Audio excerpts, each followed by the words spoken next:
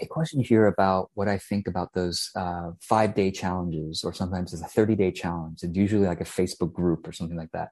Now, I have not done those. I think maybe years, a decade ago, I maybe did one, but I haven't done those in over 10 years because I guess I got turned off by them because I saw, people who do them usually it's a sneaky way to sell a group program. It's like, they bill it as a free challenge. Oh, so exciting. You get this for free.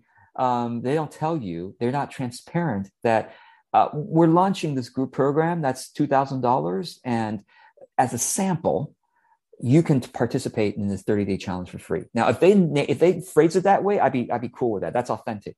But so many people, like, they do this free challenge stuff, and then there's resentment on both sides afterwards, because it's like the resentment on the person who started the challenge, because they're like, oh man, I worked so damn hard on gathering all of you here in this Facebook group, answering all your questions, doing all these Facebook lives, and now there are not enough people buying into my group program.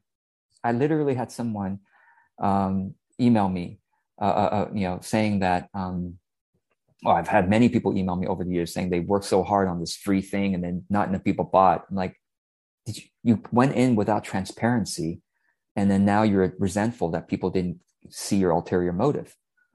Okay, so the resentment on the side of the creator, and the resentment on the side, sometimes, not always, but there's some resentment on the side of the consumer, because they're like, oh, now you're pitching your group program really hard, and maybe sometimes you even make me feel bad that I'm not part of it because I took part in your free challenge. You worked so hard on this thing. Okay, got it. So it's like, that's maybe why I never did the challenge thing, because I'm like, I do challenges though, actually, in my paid groups. But if you're going to do the challenges, don't learn from the people who do the bait and switch stuff, man. That stuff is just like, there's no need to, it's like, just sell your thing up front, be transparent. What's wrong with selling a $2,000 program? Nothing. However much you charge. I don't care how much you charge. Be transparent about it. Say, hey, we're launching. Aren't you proud of it? Aren't you excited by it? Of course you are. Isn't it worth $2,000, $10,000? I don't care how much you charge. $200. I don't care how much your program charges. Isn't it worth it?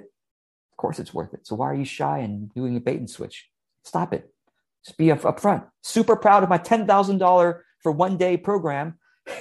I'm being ridiculous now about this thing. It's so worth it. You're going to have your life change. Isn't it worth $10,000? No, whatever. However you sell authentically. So as a sample, you get this 5-day challenge. And then if you decide you want to join my $10,000 for a day program, you can do that afterwards. All right, let's get going on the challenge. If even you don't, it's all good, because it's not for everybody, So hope that helps with the transparency of it.